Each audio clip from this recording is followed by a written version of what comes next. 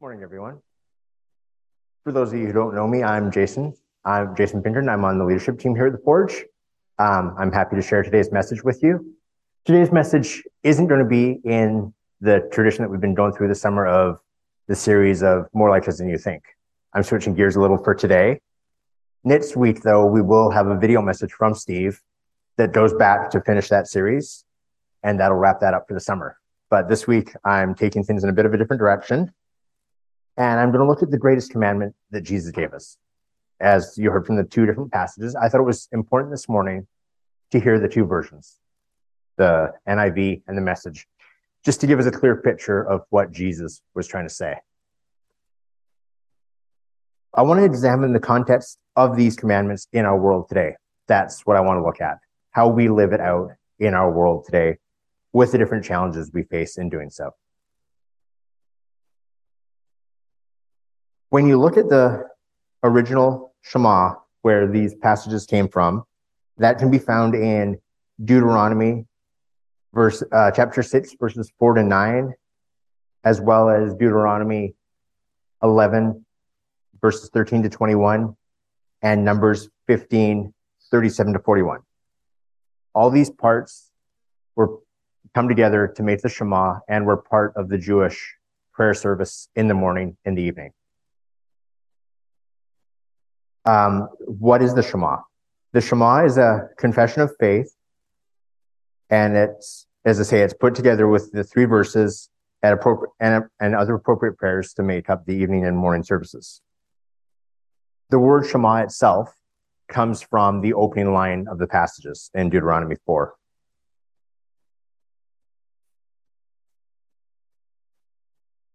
Throughout the three passages that I've mentioned, you see professions of faith and a declaration of allegiance to the kingdom of God.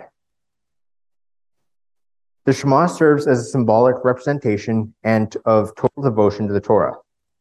The main message in the Shema is to keep God's love at the center of everything we do, and always have our mind towards Him with a drive for obedience and not out of obligation.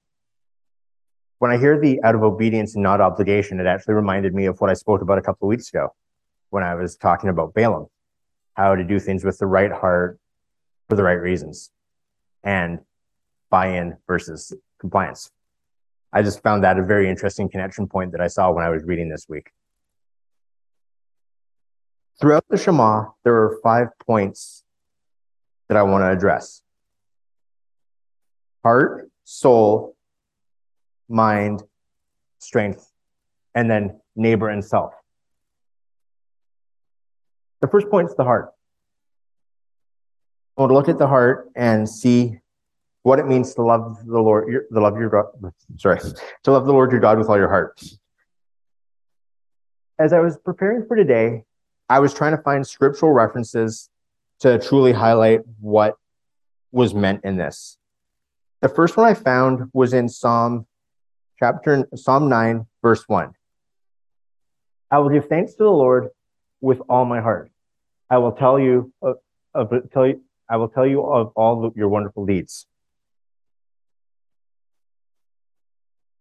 This got me thinking, what does it truly look like to love the Lord your God with all your heart in our context today? I don't know if I truly have an answer for that, but I wanted to put it out there for everyone to think about as well.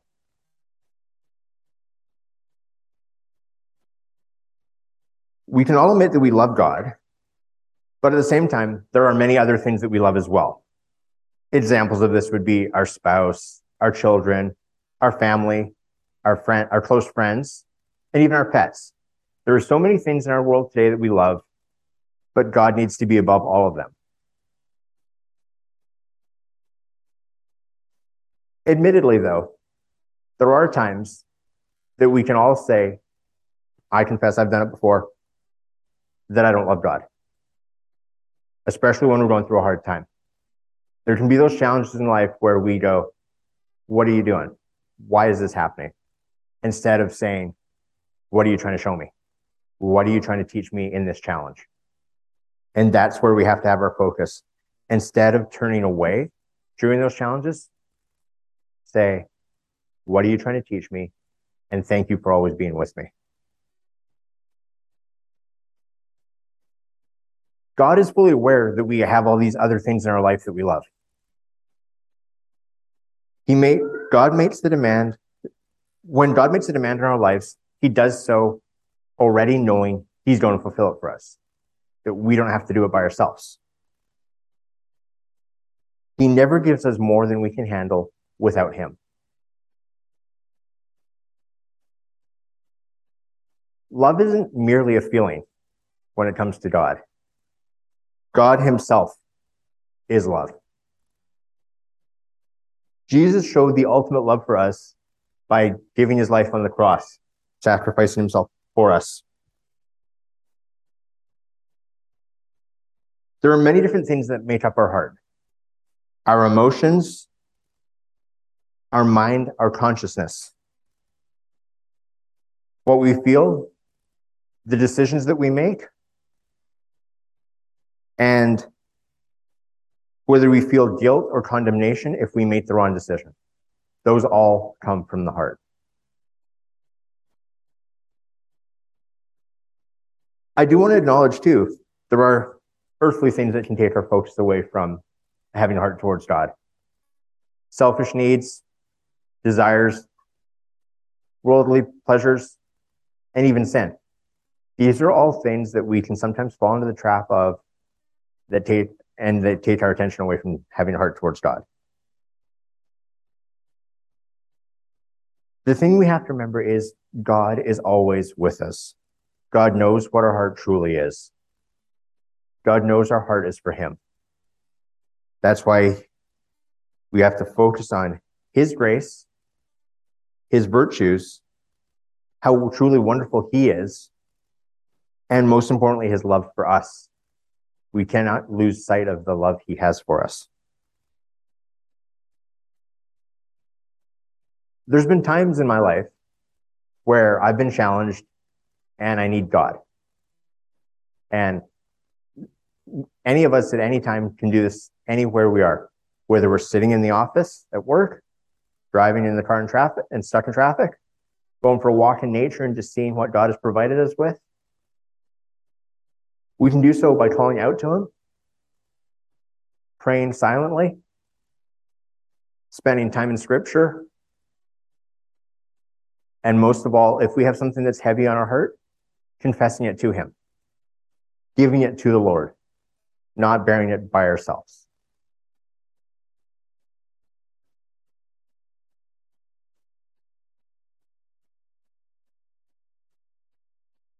The next category I want to look at is soul.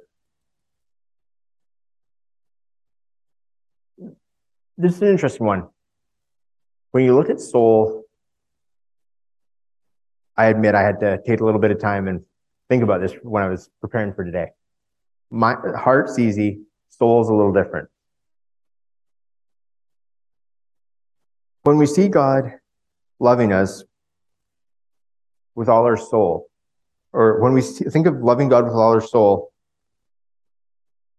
what does that mean? Our soul is compiled of three parts: our mind, our emotions, and our will.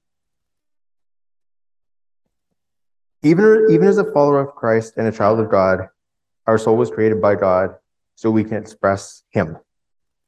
But we also are free to have our own opinions, thoughts, feelings, and make our own decisions. God gives us that grace to make our own decisions, even if it's not in what he desires for us. And he also has the grace to forgive us when we make the wrong decision that's not in line with what he wants. And even if it goes against him.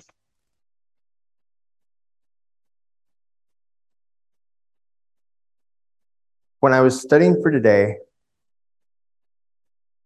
I came across this passage that I thought articulated that very well, and it's Psalm 62. Truly my soul finds rest in God. My salvation comes from him. I think that's an important point for us all to remember, that Our true salvation comes from God.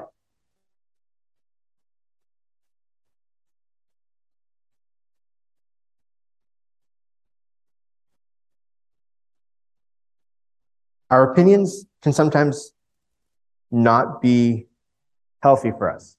We can be critical of people. We can be critical of a situation we're in. That doesn't serve good to anyone. We can all be guilty of having bad thoughts that are not maybe in line with what God would want us to be thinking.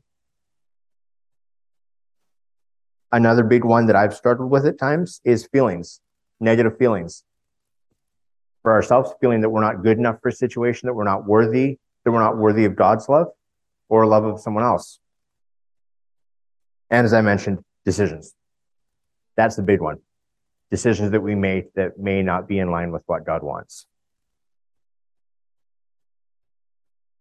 But when we turn our hearts to God, we can start to see the transformation within ourselves and within our soul, because that love that he has for us grows, and it results of him being infused within us.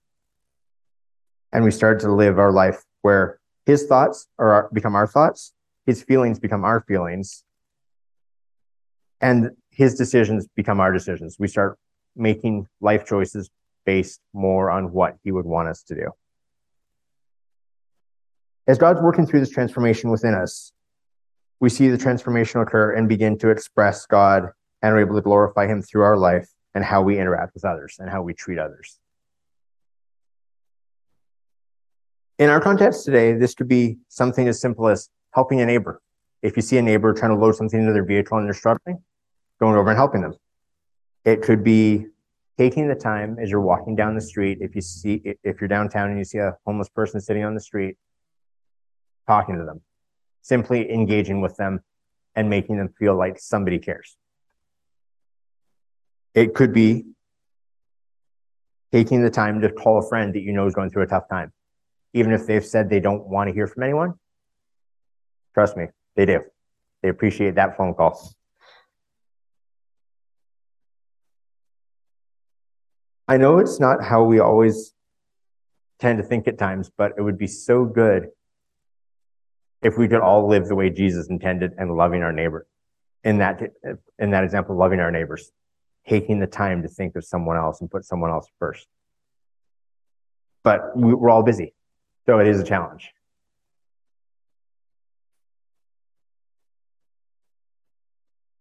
The next area I want to look at is mind.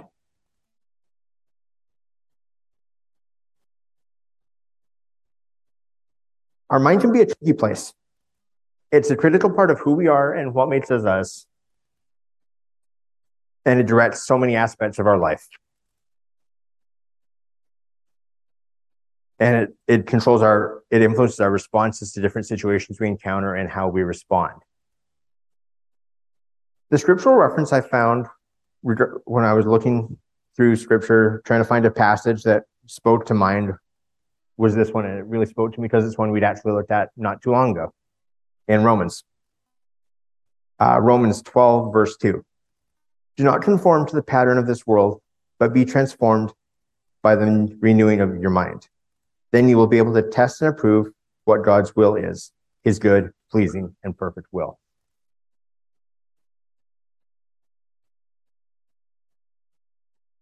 What does will look like to all of you?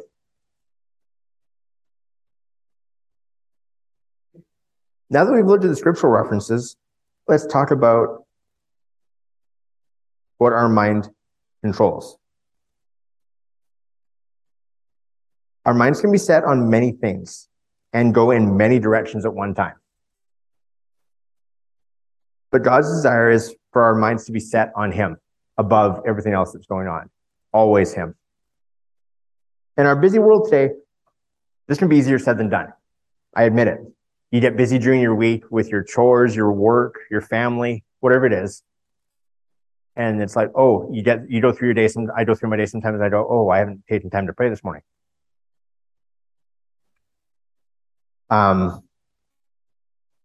There's so many distractions around us in our world today, but we always have to take that time for the Lord.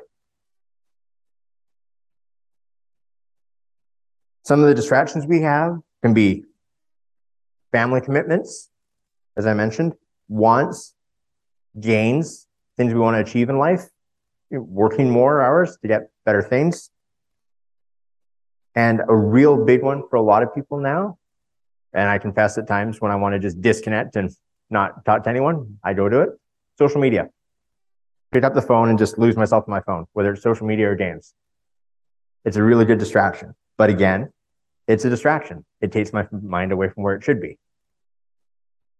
I'm not saying these are bad things or that they should be avoided.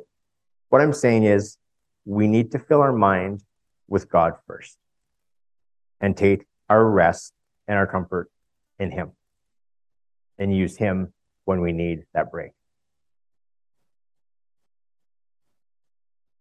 Because what happens is it creates a tension. There's a tension in our mind on how to live that life and have what we want at the same time. And if you live a life of tension, you're not going to be settled. There's always going to be the need to want more, a desire to want more. But if we live a life based in Christ and the Holy Spirit, we will always find peace and contentment because He is our peace.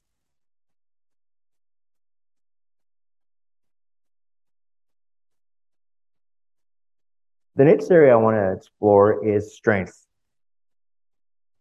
To me, this was probably the most fun one of all to look at because there's many different ways this could be looked at. Strength is one of those words that you can interpret it different ways. Physical strength, mental strength, spiritual strength.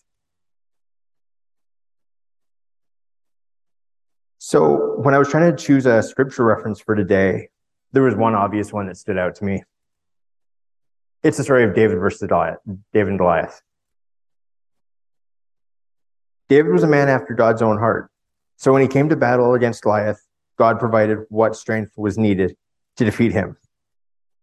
This story is found in 1 Samuel 17, and the verses I'm focusing on today are 47 to 50. All those gathered here will know that it is not by sword or spear that the Lord saves.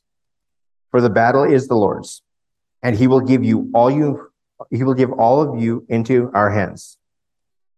As the Philistine moved closer to attack him, David ran quickly toward the battle line to meet him. Reaching into his bag and taking out his stone, he slung it and struck the Philistine in the forehead. The stone sank into the forehead, and he fell face down on the ground. So David triumphed over the Philistine with a sling and a stone. Without a sword in his hand, he struck down the Philistine and killed him. Reading this passage, there's so many examples of strength in here. I just thought it fits so well.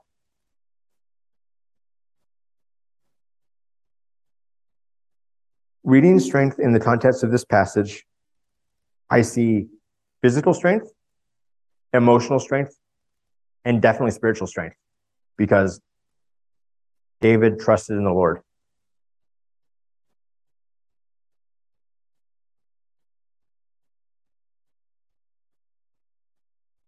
In our modern context today, though, strength is measured in varying metrics.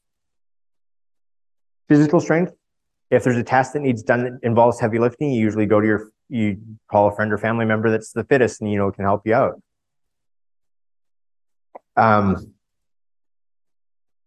People sometimes think of being strong emotionally, and that if you're not strong emotionally, you're weak. That's a term that really bothers me. Measuring it in terms of emotional strength isn't fair, because no two people can carry the same amount emotionally. And just because you're having a tough time doesn't make you weak. God is there to support you during your tough times. But even if you're struggling, it doesn't make you weak. Another way people measure strength is skill sets. How skilled you are, how well you are at math, reading, whatever the skill is. Computers. People measure where they are in their career based on their skill sets. The big takeaway I want to leave on this section is we have to remember our skills don't come from us. God gives us those skills. And those skills are from Him, and they're a gift.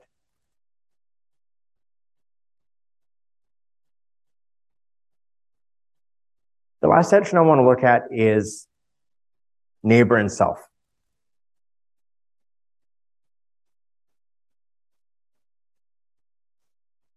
As it says in the Shema, love your neighbor as yourself. The scriptural reference that resonated with me on this one while preparing was from Romans, and we talked about this recently, 13:10. Love does no harm to a neighbor. Therefore, love is the fulfillment of the law. For everyone here today, what does love thy neighbor look like to you?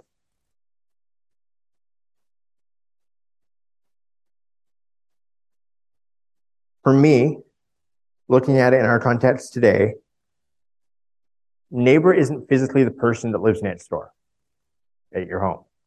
A neighbor can be the person in the grocery store that you encounter, a person that you're on the bus with riding home from work or going to school, person at the coffee shop or restaurant that serves you or that you encounter. A neighbor can even be the person in traffic that if you're rushing to get somewhere, you cut off, or that cuts you off. They can be your neighbor. Or a neighbor can be the homeless person on the street that needs your help. These are all people in our context today that could be looked at as neighbors, and that we need to show the same love and compassion that God shows us every day. The tension we face, though, is when we're struggling, and then we encounter someone else that's struggling. How do we support them? How do we have enough to support ourselves in our times of struggle and them? The answer is simple. God. God will provide for us and them. God will provide us to them to help them through their time, and He will help us through our struggles as well.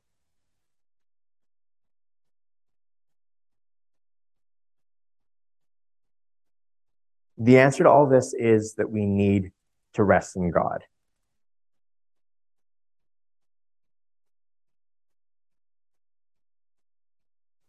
There is going to be times in our lives where we will struggle to not only love our neighbors, but to love ourselves. But we always need to come back to the place where God taught us how to love, and that we have to show others the love He has shown us. There can be situations where we don't love ourselves. If we've responded badly to a situation, life circumstances that we find ourselves in, not meeting the expectations we've put on ourselves or that others put on us, and feeling we've let people down or we let ourselves down. And as I mentioned before, thinking we're not good enough or not worthy. These are all cases where we can be inclined not to love ourselves, and as a result, struggle to show others the same love. Because how are we supposed to love others if we don't love ourselves? I urge you, when you feel yourself going to this place of feeling unloved, remember, God loves you no matter what, and that at the same time, God loves your neighbor as well, and He will never leave you or your neighbor. I want to challenge everyone today to try and not be so hard on ourselves. Give ourselves a break. I confess, I struggle with this, but we have to be more gracious to ourselves. We have to show ourselves more love.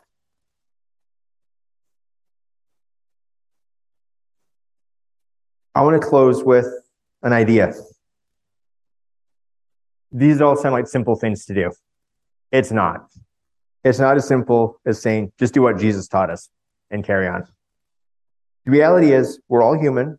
We can and will make mistakes. God knows this. He shows us grace. He shows us compassion. No matter what the obstacle is, either one we create ourselves or that we encounter along the way, the challenge is to always start our day with our heart and mind turned towards God, and know that He is always with us and loves us and will never leave us. I have 3 takeaways I want to leave you with today. Love the Lord, focus on God, and live out the greatest commandment. These are the key takeaways I found when I was preparing for today. And additionally, I want to leave you with one question. What is one action we can, as individuals, take today to live out the teachings Jesus taught us? I just want to close in prayer. Lord God, we thank you for your love. We thank you that you're always present in our lives. I pray for each person as they leave here today, that they feel your love present in their lives. Lord, because you love each of us every single day, we're able to grow and love our neighbors. I pray for these things in the powerful name of Christ our Lord. Amen.